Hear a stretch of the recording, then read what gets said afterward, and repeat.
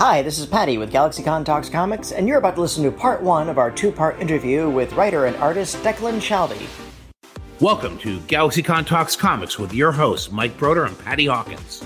Join us each week as we talk to some of the biggest names in the comic book industry, both past and present.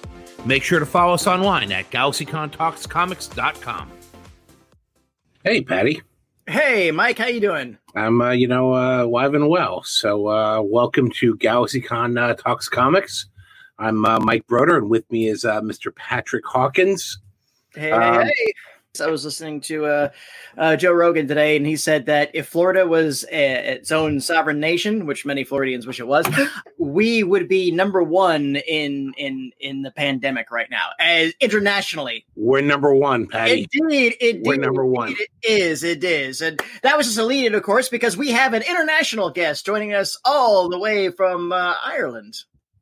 He is one of the most popular artists in the comic industry.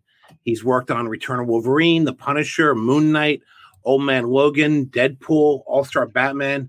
His latest project is Bog Bodies, an original graphic novel featuring Irish gangsters stranded in Dublin mountains, out from Image Comics. And without further ado, Mr. Declan Shalvey.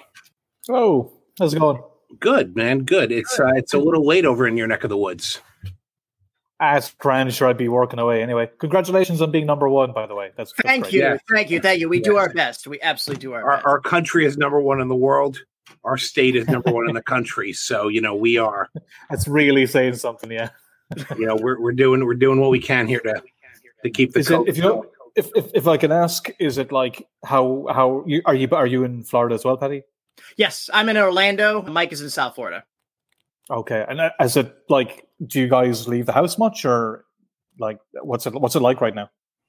I I leave the house when I need to. I wear a mask, and to my area's credit, I'd say about an 85% ratio I see of people in public areas wearing masks.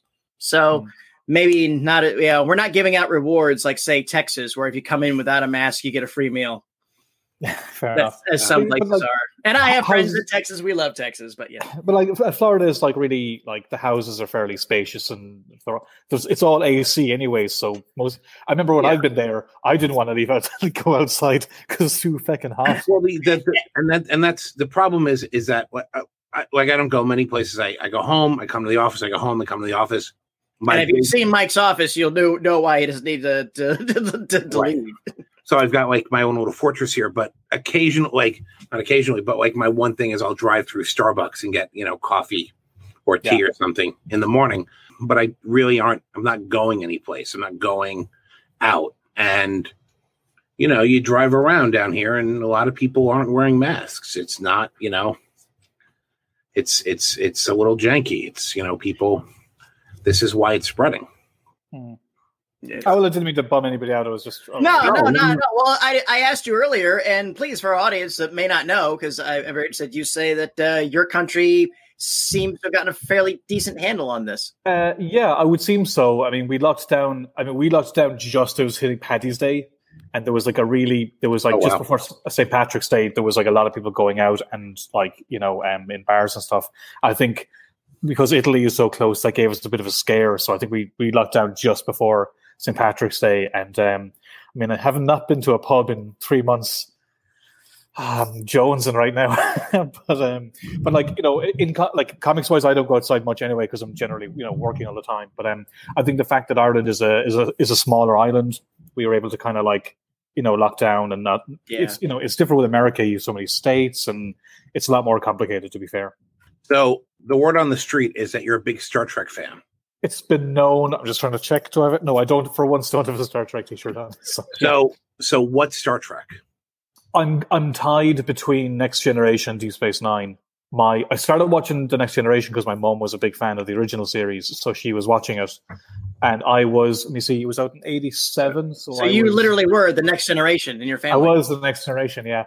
But I think what's interesting is I was in my early teens when The Next Generation was on. And when Deep Space Nine started, I was in my mid to late teens, which of course is a great time to watch something that's a bit more, I don't want to say cynical, but complex and political. And so I was just the right age to be watching Next Generation and just the right age to be watching Deep Space Nine, and that's the around season 4 or 5 next gen, and then Deep Space Nine started. So that was kind of prime time for me, I think. Nice. So when do we get the Declan Star Trek comic? Man, I'd love to. I had a pitch one time for an O'Brien story, but it didn't work out. The problem is, like, the Star Trek stuff is so. I did some covers for the IDW Discovery miniseries, so I just drew the ships, and I'm not really.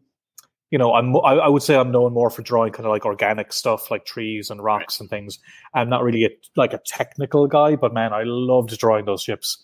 Yeah, they would be hard comics to draw, to be fair, because everything's generally very sleek and clean, which isn't my bag. But I definitely have I'd say if I did any, it would be a DS9 story, because that's I think Klingons, Cardassians, Jem'Hadar, they'd all be really fun to draw. I definitely have a DS9 story in me somewhere.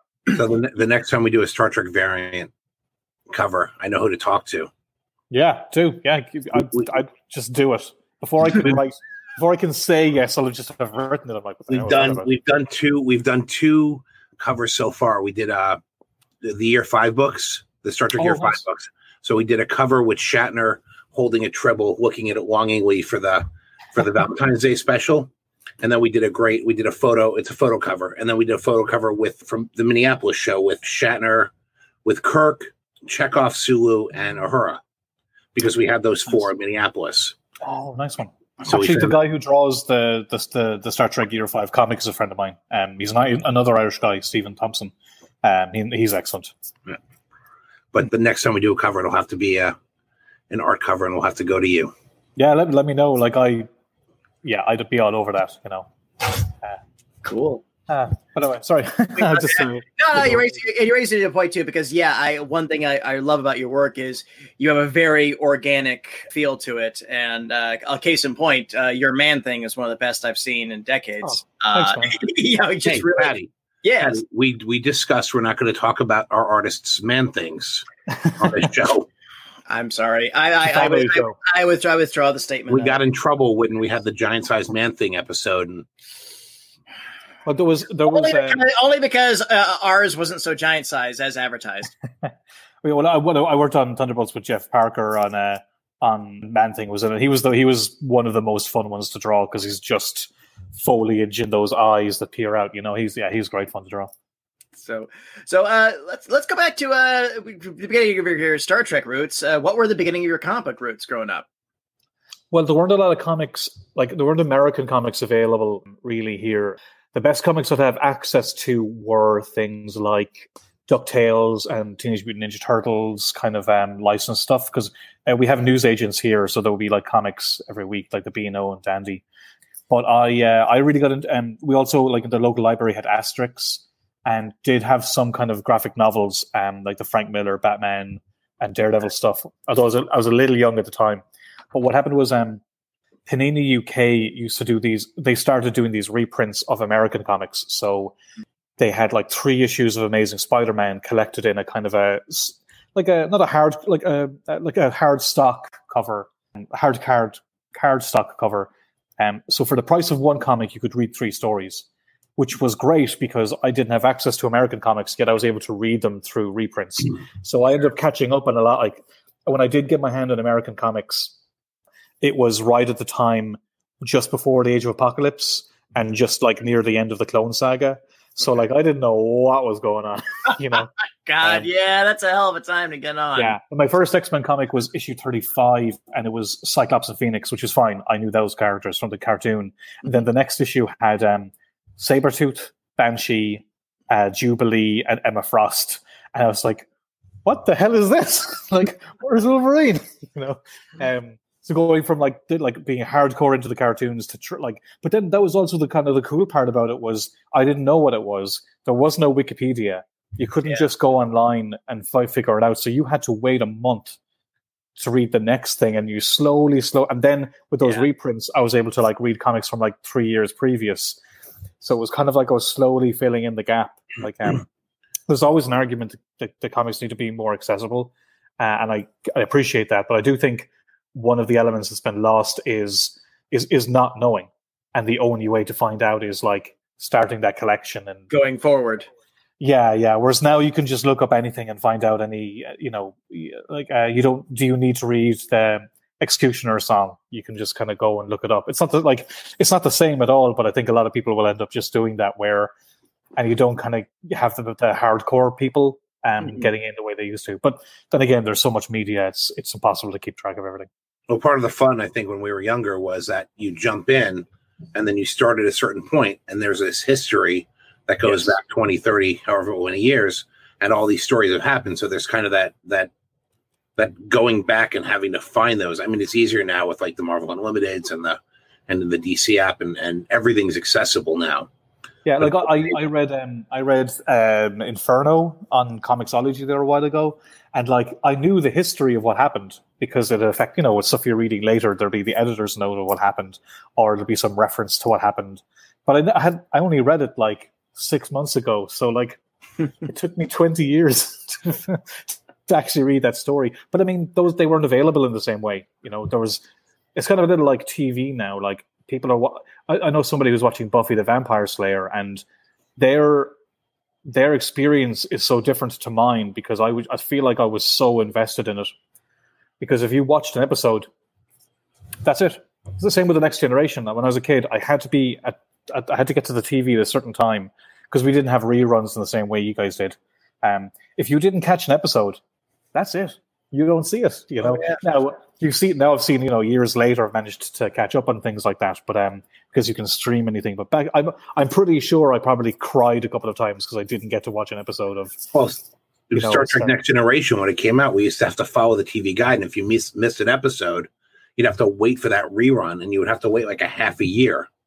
Yeah, it'd be like another 6 months. Yeah, they only started rerunning like Star Trek probably. I mean, Sky One used to air it, and they used to have it on every single day, but they had to get to season 4 before they started doing that. Yeah, and that was a new thing for me. Like, so if I would remember, I'd have like the compendiums, and I'd see all the episodes and know the ones I missed. I'd have to make sure I get home so I can catch that episode that I missed 2 years earlier.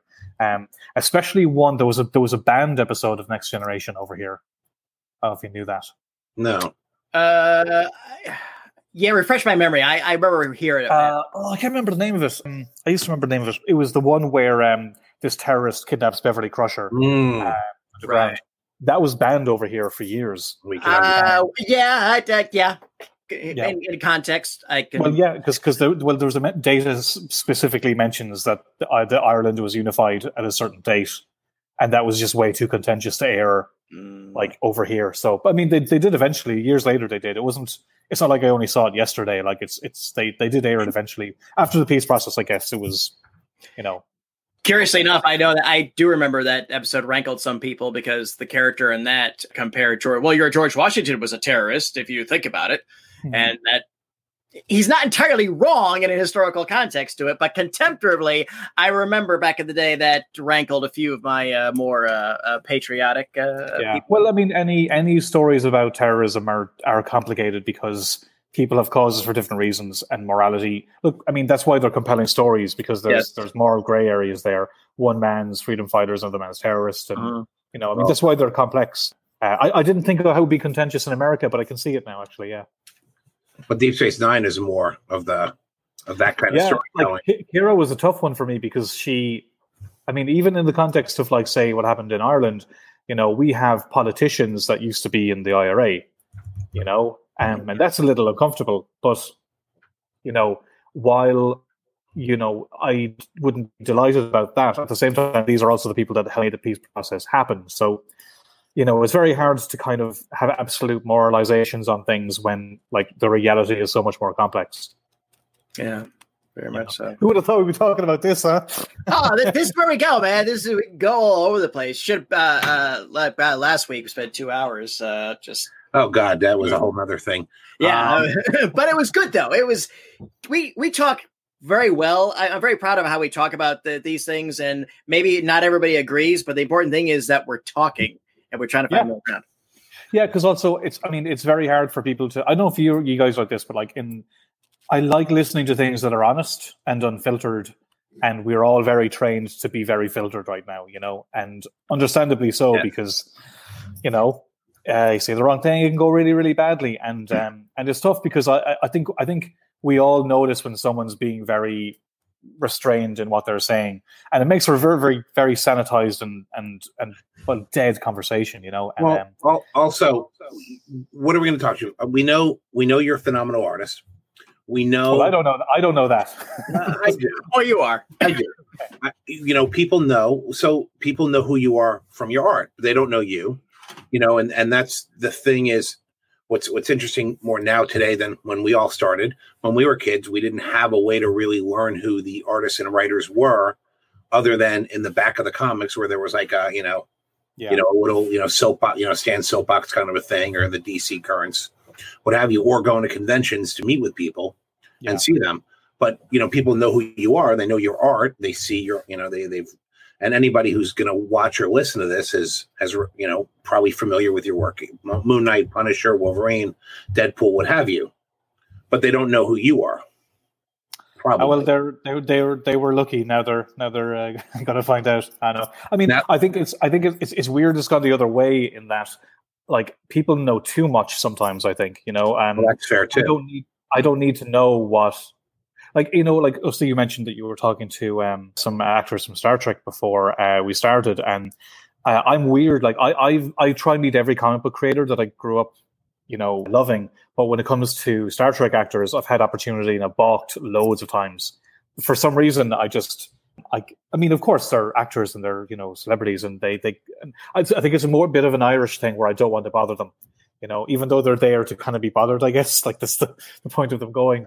I don't necessarily need to know what Jonathan Frakes thinks of Trump or whatever. Insert political thing here, there was a day where we just didn't know anything, and that was fine.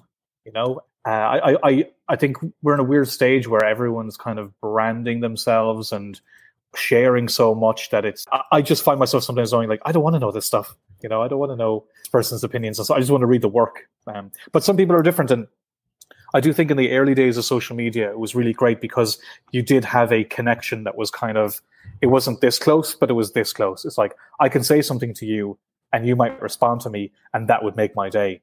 But now, like, unless I'm telling you that, I'm going to rip your face apart, like the level of communication is so, I think people used to be so grateful for it now, but now it's like, oh, well, I can just use this to just basically say anything I want now, which there's a fine line. But it's unfortunate it's kind of gotten to that stage. I would never, ever, ever say something like that to somebody. I don't know. I mean, I guess it's a generational thing too, where people aren't seeing, like you said, at conventions. You go, like, no one has ever been horrible to me at a convention, because someone's standing right in front of you and they're talking to you. Everyone's going to be civil and respectful in person, and it's one of the reasons I like conventions, or these things that we used to call conventions. But sorry, I just went off on a total rant there. No, we're good. But on that point, I'll say that when we were younger, I know at least I did, I used to read like Comics Interview or Amazing Heroes was another big one over here, where they would talk to creators.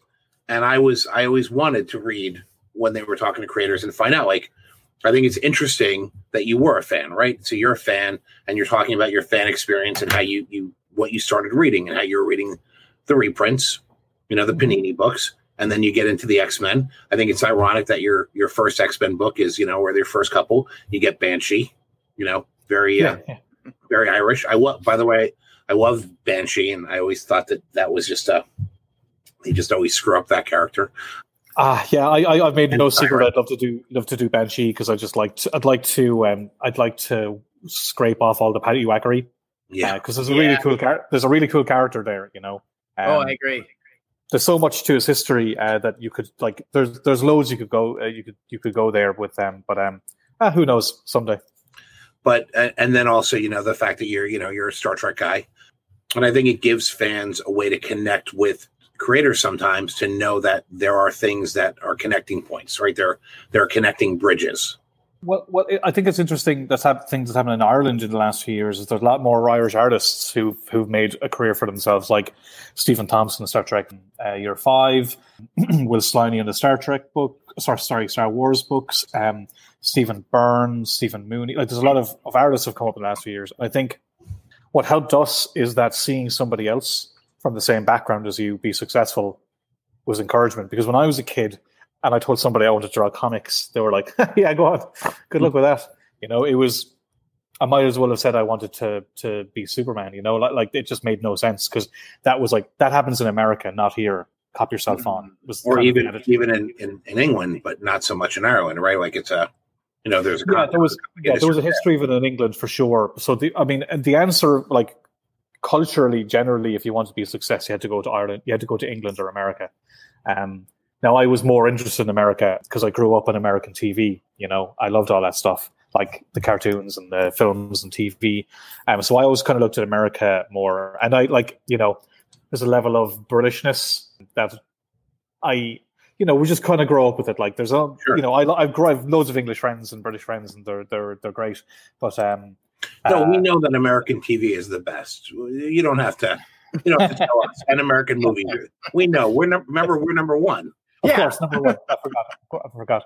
But I think when I was a kid, like, and I was reading all the superhero stuff, I found Preacher, which is written by Garth Ennis. Yep. And Hitman, that was written by Garth and drawn by John McCrae, and they were from Northern Ireland, which isn't the same as where I'm from. I'm from the South. But knowing that there were guys from the country, from the same island as me, that were like killing it in America, kind of was like, oh, well, if they can do it, maybe I can too. I don't know if I would have pursued it had I known that it was possible, because everyone just assumes it's America. But if you look at the industry, I mean, I would say maybe half of the industry is really Americans. Like there's so many British, Irish, Spanish, there's so many creators are from all over the world. But growing up, you don't realize that, again, you don't have so much information. I followed Andy Kubert from X-Men, and then it was Carlos Pacheco. And for all I knew, he was American. Like, how would I know? But I do think that another reason, when you're having these kind of interviews and you realize people they can come from council estates or, single parent family or whatever. It's not, creators are just normal people too. When they started at the bottom as well. It's always good to know that it's something with that commonality. So I think I have no idea where I'm landing on this stuff. Don't let me talk, because I'll just... No, it's okay. I mean, you were talking about, John McCrae. That was, I remember his Hitman, but also his work on Demon. Demon, yeah. I think that Demon run is one of the best runs for that character of all time. When they brought back the haunted tank and the crazy American general, that might have been some of the first DC stuff I ever read, to be honest. Like, other than Batman, I think it might have been. But also, I was just the right age too. Like when they started doing Hitman, I was 14, 15. So like, you're just the right age for like the level of puerile humor that would seep into the book, and like, I was just the right generation to be reading that stuff as it was coming out. So, Bog Bodies. Oh yeah, tell me about that. Bog Bodies. See how prepared I am? I have a copy right here. This is Bog Bodies is a standalone graphic novel. It's a kind of a follow-up to a book I did a couple of years ago called Savage Town, which is loosely based on a real story, but these Irish gangs that were in a city called Limerick that I used to live in. And Bog Bodies is a kind of a follow-up to that, in that it's another Irish crime story, but it's more of a moody horror book where these gangsters are stuck in the Dublin Mountains and need to find their way out. I would say if you like things like Stray Bullets or Criminal, like those would be huge inspirations. I love those books. Like they're the comics I love crime books, and so not having the time to draw them, I didn't want not being able to draw something to stop me from telling a story, if you know what I mean. So I wrote it, and I had a friend of mine called Gavin Fullerton. He's done covers for Terminator versus Transformers and various stuff at IDW. And he did a graphic novel called Bags for Boom Studios as well. So he's kind of a newer artist, and I really like his stuff. So I said, well, it's a cool thing about creator-owned comics is you can just talk to somebody you like and go, hey, do you want to make something? So we did. And yeah, that went on sale May. Was it May? I can't remember because it was supposed to come out just before COVID hit. But it came out last month, I think, about a month ago now. And yeah, everyone's been really nice about it. I've got like a rake of great quotes from like Jeff Lemire and Brian Bendis, and yeah, loads of people said really, really nice things. So I'm delighted. I kind of wish I had drawn it now so I could take all the credit. So that brings us to, most people know you as an artist, but now you're writing. We have somebody on the side here, confidential email, wants to know what it was like writing Batman. I didn't write Batman. I haven't written. You didn't write Batman? No, I was drawing the backup stories on All-Star Batman with Scott Snyder. So I was drawing that book. That's kind of the funny thing is I'll talk to some comics people and I'll say, oh, I drew this. And they'll go, did you write it? I'm like, no. And they're like, oh, okay. But I talk to regular people who don't read comics and I'll show them, say, Bog Bodies. And I'm like, oh, I made this comic. And they go, oh, did you draw it? This time I have to go, no, I wrote it. And they're like, oh, okay. So, but you are writing. You have written other things. Yeah. I wrote Deadpool versus Old Man Logan and James Bond and Savage Town. And I wrote and drew a Nick Fury serial that went through. There was during Civil War II event, they had this Choosing Sides anthology book. And it was all these different stories, but I did a Nick Fury chapter in every single issue. So that was like a big, I think like 50-page story, something like that, 40-page maybe. So I've done both. I've written, I've drawn, and I've written and drawn, and I've colored. So what was the James Bond story? Actually, it was kind of Irish based. It was one shot about M, James Bond's boss, where he went back to Belfast and kind of dealt with an old case from. My imagining was that if he's of the age to be James Bond's boss, the researcher found out that he'd been in the army, so chronologically it made sense that he would have served in the British Army during the Troubles. So it's kind of a story that takes place now and in the past of something that happened that he's trying to kind of deal with. So and also kind of show old troubled Belfast with kind of new like cosmopolitan. Like I've been to Belfast, it's beautiful, If you look at stuff from like the Troubles, it's insane. It looks like a completely different place. So it kind of hops back and forth from there. And I wrote that, and PJ Holden drew that. And he's from Belfast, so it's super authentic, So I've just been dabbling, doing a bit of one, doing a bit of the other. The one thing I won't do is lettering because I hate it. I tried it once. I'm like, never again. This is too. The unsung heroes of the business. Yeah, exactly. You also have an art book out now. Yeah, I do. Again, check this out. See, I'm so prepared. This came out in January. So as of actually 2 weeks ago, I started at Marvel 10 years and 2 weeks ago. So Marvel have been doing these really cool art books for different artists. They've got like J. Scott Campbell. Who else do they have? Asad Ribic, Adi Granov, Chris Pachallo, and me for some reason. But so they've got this really nice collection of it kind of goes through all of my stuff from starting on Thunderbolts to my cover work to why am I looking at this? I've seen this. I should be showing you. Remember earlier when I said that people are fans of your stuff and you're like, I don't know, they wouldn't be making art books of your stuff. That's true. Yeah. See, I have while I am a bit of a pretentious wanker, I still do have a lot of we're not raised to believe in ourselves over here. A little bit of humility.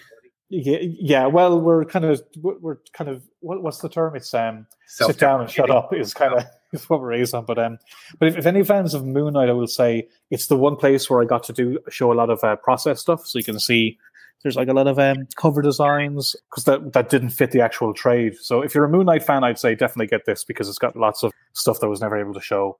Very cool. Yeah, no, it's a really nice production. I'm really chuffed with it, and because I am ridiculously pretentious, it's nice to say I have an art book. Yeah. On that Moon Knight run, did you design his suit look? Yes and no. I wish I could take full credit for it, but I was doing that with Warren Ellis, and he had done an issue of Secret Avengers where Moon Knight was in it, and then in one issue he was wearing a suit, so it was a kind of like that. So when we were doing the book, he suggested I could just do something a totally different look. I really liked the crescent moon on the forehead, so I basically tailored it a bit more. I just made it a little bit more dapper, and I gave him little things like crescent moons on his cufflinks. I'm actually doing a commission at the moment where I have to look at an old issue. I'm like, I actually got to go like, I did a good job on that, actually. Oh, you did. And from my perspective, the proof of the pudding is how fast I see the cosplays from when the issues drop. And it was, I think we did a show it was like maybe 2 months after that was in circulation. And I think at our last show, I saw 2 or 3 suited Moon Knights, and even doing the poses too of the affixing and the adjusting. That's cool. I mean, actually the superhero version of that, I remember there was a real trend of people making cosplayable costumes, like that the fans could make easy cosplays out of. And I remember my attitude was F that. Like because I don't think costumes should be something that are. It's kind of a conversation people have about the costumes. Is they're not meant to be worn. They're meant to be looked at. Like they're visual tools, you know. And I think a lot of costumes that are designed for cosplayers in mind detracts from the visual aspect that they're supposed to have. Not all the time, but I think that happens sometimes. So Moon Knight, I made a point of like, I'm going to design a costume that they're not going to be able to cosplay, because the suit version was there, you know? Yeah. So that's why I did this. Yeah, that was the superhero version, was this kind of more armored plated black and white version. And the way the boots are, the way the chest plate is, I'm like, this would be very difficult to cosplay. So good luck, cosplayers. Now, I don't mean to sound like a jerk. I was trying to maintain the visual and not the practicality. And here's the thing about it, from the perspective. But straight away, that they cosplayed it. I was like, bloody hell, fair play. Because it's a challenge. It's their way of saying, I did the undoable. When artists raise the bar with designs, cosplayers, they love to chew on that. That's a Mount Everest for them. Yeah, I have to say, I have way more respect to. I mean, not that I wouldn't have respect for the suit version, but even the bone skull. Yeah, it's at the back of the book here. The bone armor version. Yeah. I remember, like, good luck with that. And I've seen photos of it. I've only ever met one person who did the bone skull costume, but my jaw was on the floor. I was amazed with it. Like, it's crazy. And you're right. I guess it's a good test of how popular or something kind of really hits. And it's kind of really the only time that's happened for me, because everything else I'd done at Marvel was like something I came onto. You know, the Deadpool book existed, and I did an arc of that. Venom existed, I did a couple of arcs of that. You know, generally I ended up being like a guy who was put on a book, which is fine. You know, I was happy to, but Moon Knight was the one chance where I got to like show what I could do. And I think it's always great it's always great when they give you a book and nobody's looking. They kind of just, you go and do your thing. And so when you're on something not as high profile. Yeah, but I mean, you know, I was doing a book with Warren, and he was known, of course, but he hadn't done comics in a while, I think. So nobody really knew what to expect. And it's not like Moon Knight is a character like, say, Captain America, which are people would be very protective of. Like, right. There's definitely hardcore Moon Knight fans, but also, you know, there's people who did not have a clue who Moon Knight was. So there was something liberating about being able to do something very different with that character. I refer to Moon Knight as Marvel's version of Doctor Who, in the sense that every iteration keeps the name and keeps the moon aspect to it, and otherwise, creatively, they've taken it in wildly different directions to varying degrees of successes. But everybody kind of has their favorite version. But fans do tend to go, okay, what's this artist writer team gonna go do next? What's the next? I think you and Ellis created the David Tennant version of Moon Knight. I like it. Oh, that works with me. People do ask me like, this Kevin Monet version was the Tom Baker. You guys created the David Tennant version. I like that. I'm gonna use that. People do ask like what my favorite version of Moon Knight is, and I'm like, mine. You know, like I'm not gonna be pretend to be humble about it. Like I'm delighted how that book came out, and I remember being worried about what people were going to think, but I would prefer do something and take some chances rather than be too worried about the reaction and play it safe. There's so much playing it safe for understandable reasons, but like if I was going to do a Warren Ellis Moon Knight book, my feeling was try everything. Like this is the time to just go balls out, you know, and just every idea I have, throw it out there. And I mean, it was exhausting. I nearly Man, it was a tough book. Like I remember the mushroom one, the one where he goes into a guy's mind's dreamscape, and like there's a planet of mushroom head, and oh man, it just nearly killed me. It nearly killed me. But I'm still so proud of that arc. And it's weird. I think now that book came out in 2004, so we're like 6 years later, and now I'm meeting artists who are kind of starting out, like really cool artists on new books. And like they keep mentioning how much Moon Knight influenced them. I'm like, Jesus Christ! Like it was only 6 years ago, and it was only 6 issues. But I'm really like it's great that something so short and sharp had such a kind of seemed to make a mark for a lot of people. Like it wasn't Avengers numbers, but it seemed to really. Oh, you made a mark on Moon Knight. I think Stephen Platt made a mark on Moon Knight. He only did a few issues. He didn't really do a whole lot. Two. Yeah. Was it just two? Two. He did two. And then he got poached by Image back when that meant something. So, I mean, and then, Sienkiewicz, had a run on the book, but wasn't the longest run. No, but I remember looking at Sienkiewicz's run, and I've said this a few times, so I hope it doesn't get back to him, because I don't mean it disparagingly at all, but like parts of it really, really sucked, and parts of it really, really amazing. And looking over everything he did, talking about taking chances, he took chances that totally fell flat in his face, and other chances which totally were compelling and original and new. And if you look at that run, it's amazing to see somebody just, they weren't going off in their sketchbook and trying to make things perfect. He was experimenting on the page every single day, and it worked and it didn't work, and it didn't work and it didn't work, until it got to a place where everything was just electricity and fireworks. And everyone remembers the fireworks, but I think it's so interesting to go back and actually see where he learned how to adjust and become the artist that he became. It's fascinating to watching an artist evolve on the page, especially today when I think most artists are so worried about how their work's going to be seen, about how it affects their brand or what have you. Having to turn around work as fast as Sienkiewicz had to back then, I think is probably what made him who he is now, which is, an absolute giant. Well, you're absolutely right on his Moon Knight run, because that was his adolescence. When he started, he was the world's greatest Neil Adams clone. Yeah, he looks like Neil Adams in the first. Absolutely, the X-Men annual with Dracula and everything else, it was all pure Neil Adams, and that's what got him in the business. And Moon Knight started. He had to take those risks in Moon Knight to get him to the New Mutants, which made guys like me and Mike lifelong fans, and pulled us in and made him. I don't know if it would be possible to really do that anymore, because people's memories are a lot shorter, and your currency as an artist is only as good as the last page you drew. So if I went off and did a wacky style on a book, people turn off that straight away. Whereas, I was talking to Steve McNiven about this once, in that he, I don't want to misrepresent what he said now, but it was something along the lines of, we're encouraged to maintain a style because that's what people know us for, and if we change from that style, we worry that people will stop supporting us.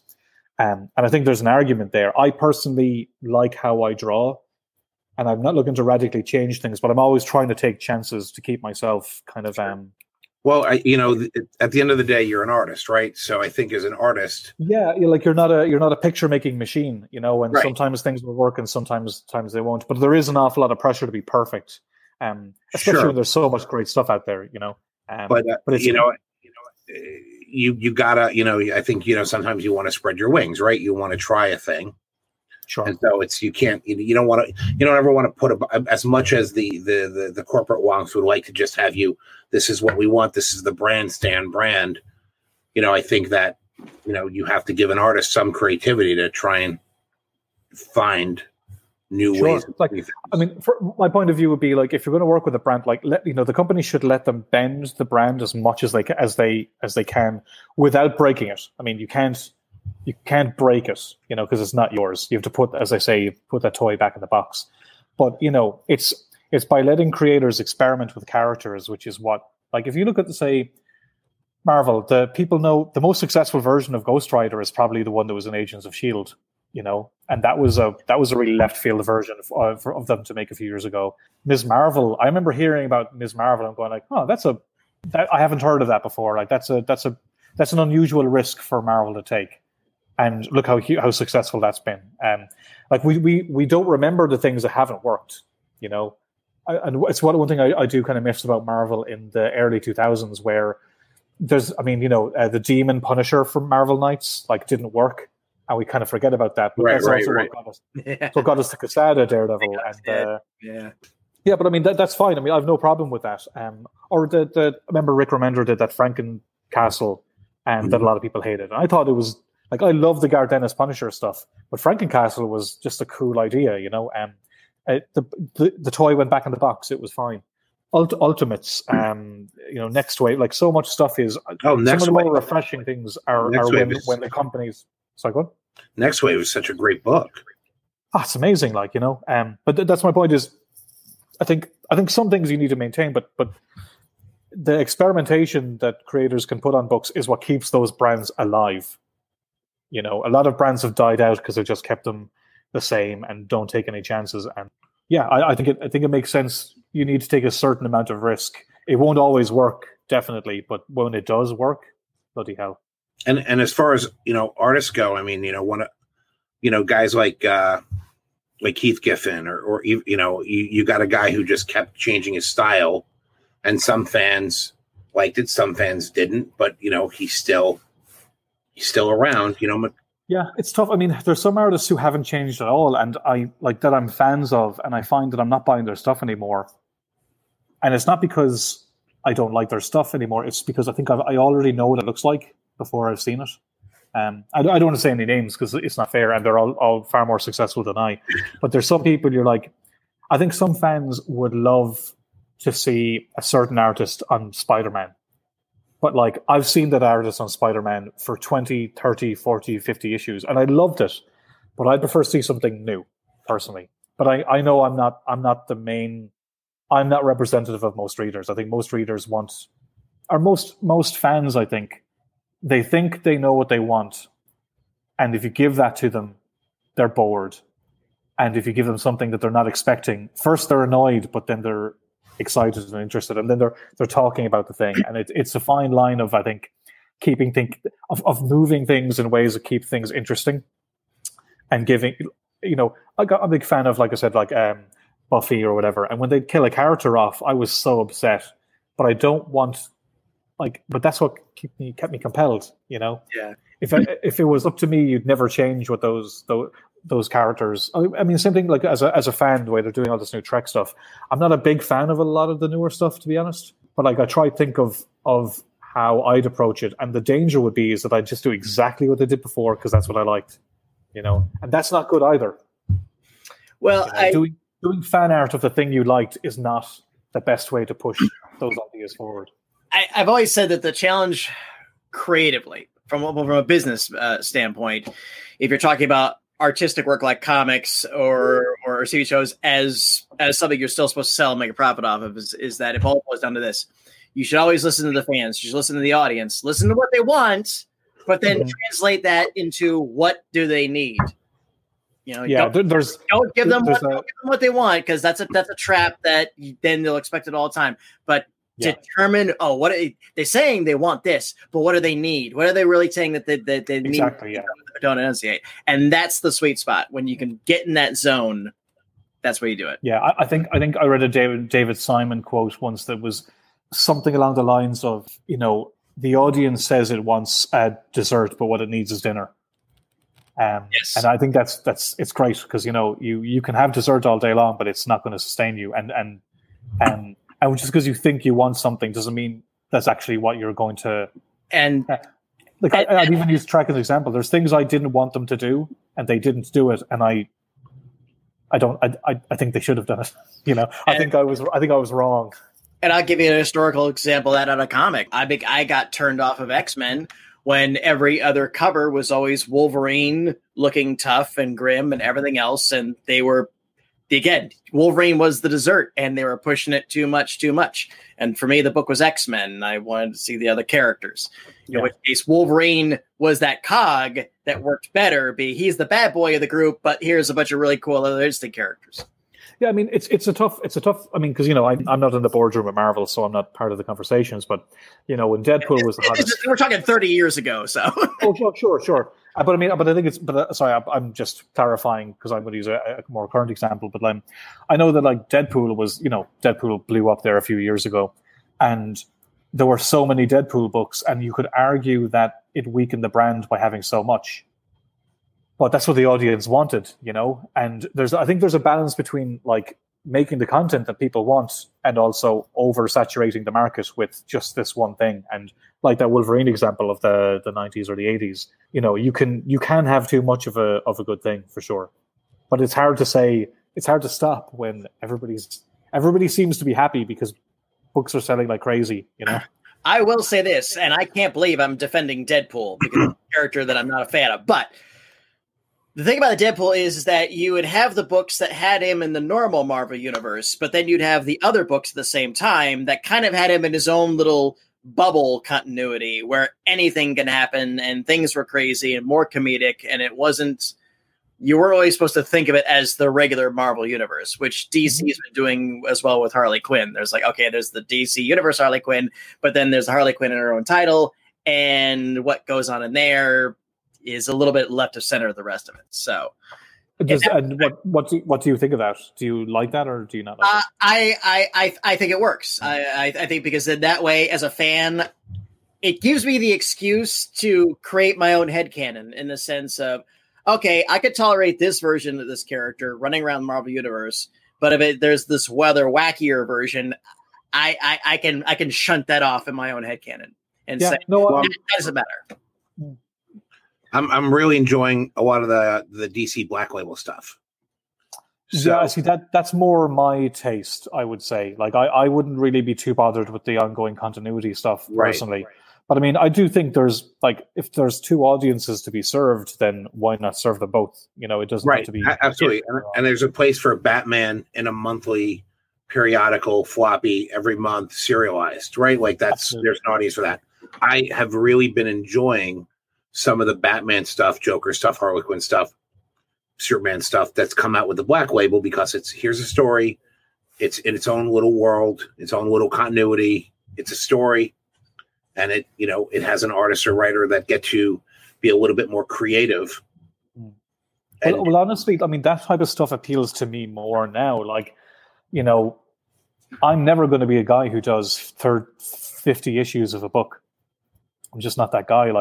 I stretch myself too much into different projects, and as an artist, I've been trying to take more control over my work. And being the guy that draws 50 issues of a book tends to not really have that kind of control. Say, spending a year on a Batman or a Green Lantern book where you kind of get to take some of your own creative decisions is far more appealing to me as a creator and as a reader.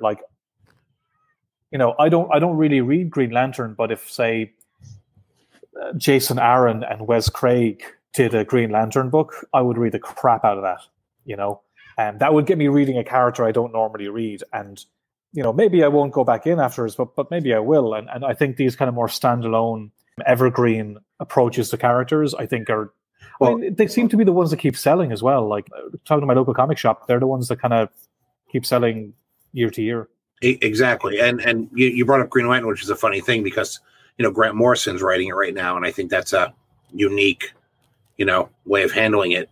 And so from a comic store perspective, from a selling perspective, from a, retailing, the books that are the ones that sell year on, year out, 10 years later, 15 years later, 20 years later, are those, very contained stories that tell a story, have a beginning, a middle, and an end, by some, really good creators, and they could just sit on a shelf in a collection. They can make an absolute, they can make a hardcover, they can make a soft cover, and that's the stuff that everybody wants on there. But also, it's good to have, I'm sure comic book stores and publishers benefit from having a Batman comic every month. And I'm absolutely. totally and there's I wouldn't want to do that book personally because it would just it would just be too much. I wouldn't be able to hack it anymore. But that other idea, the different approach, that's something I could do. And I think that's great. There should be, these characters are malleable and you can serve different audiences. I mean, especially now, I think the audience is diversifying, not like in how they want to read the content, be it digital or be it hardcover, be it trade paperback, be it single issues, be it short stories. Like, and I think the publishers, I mean, maybe they are, maybe they aren't catching on to it, but I think, you know, you can't just make the content for one audience anymore because you're leaving so much of the rest of the audience unsatisfied, you know. Well, the bookstore market has just exploded in the last, 15 years. Mm-hmm. And I definitely, the publishers see that their graphic novel sales or trade paperback sales from the bookstores are important. And bookstores aren't selling floppies. They're selling, collections. So I think that, floppies are selling, Batman sells, but the graphic novels and the trades, they're selling to, like you said, some of the same market and some completely different. Yeah, I mean, I think that's the way. I mean, not that you asked the question, but I think that's the way the industry should be going forward. Is diversifying how the content's read and serving audiences that want to read a certain way. Like, it's interesting since COVID hit that, like, orders for Bog Bodies went up over the COVID period. I thought they were going to go down because no one was going to go to a comic book shop, but people were desperate to read a book. Like, people are buying online on Amazon and having stuff delivered to their house. Yeah, so I don't think we would have seen that coming. I think the argument is that nobody's going to no one's going to go to comic shop anymore. Well, my cat. So yeah, I left my cat outside. My lap, yeah. But and I mean, a lot of comic shops are having it tough, but I know some comic shops are actually doing quite well now because I think people have been without comics for a few months and they're desperate they really want to start reading them again, or they've been waiting or dying to read them again. So it's interesting, like that COVID has caused so much havoc and problems, but has also kind of provided different kind of avenues. And like, you wouldn't be doing this if not for, what happened with conventions, Right. We'd be gearing up for our Raleigh show in 2 weeks that, isn't going to happen now. And so now we do this weekly thing to, keep the conversation about comics going with our people. If you don't mind me asking, like, how have these events gone for you? Good. I mean, it's varying degrees of success, but we're building, and we're. This one's the best. Clearly, this is your best one so far. Clearly, this is the best. We're doing this. We're doing some stuff with celebrities. Heather does a show on Mondays with wrestlers and musicians, and we're reaching our audience, and we're putting out stuff to keep everybody going. And we'll get back to shows one day when it's safe and we can all leave the house. And in the meantime, we're not gonna hide under a rock. Yeah, I mean, I do wonder what the next show is going to be like, because like I've talked to some other pros and it's like I'm just going to go nuts. Like the idea, like the last show I was at was a show in not Raleigh. Was it Richmond? Richmond, yeah. That's one of the last times I was outside. Yeah, that was the week before we did the shutdown here. Yeah. It was just beforehand, which is mad. Like, it feel like I literally haven't been outside since, and that was another country. But like the idea of doing a show it would be hard. I wonder when, one, they'll start doing them, and two, when people will start feeling comfortable, because pubs are opening here in Ireland now soon. And I'm dying to go, but I don't know if I will. I think we really need a vaccine. I think we do, but I don't know. Like, that could be years. I think that until you get a vaccine, it's going to be very difficult to have a real big show. And if you do anything, it's going to be very small comparatively. And I think international travel is going to be really limited. I think there's a lot of things that come into play. I would say maybe the idea of getting to see people in person again. I have a feeling people were getting a bit jaded about it. You would do signings and people kind of, it's like, because personal appearances are great when you're looking to, say, promote something like, say, Bog Bodies available now. But it'll be a little bit more special, yes. I think people will there'll be a newfound appreciation for like in-person contact again, because travel will be like I said, I mean, it's actually kind of crazy when you think of how easy travel was. Yeah, as of three months ago. So not anymore. Yeah. No, it's crazy. But I mean, I know I'm optimistic. Things need to it can't happen for a while, but I'm optimistic when things do get back to some kind of way where you can maybe book a place 6 months down the line and not have to think that the world is going to change in between now and then. But I'm optimistic when things move again like that. There'll be so much joy associated with it. Thank you for tuning in to GalaxyCon Talks Comics. We hope you'll join us again next time, and don't forget to follow us online at GalaxyConTalksComics.com.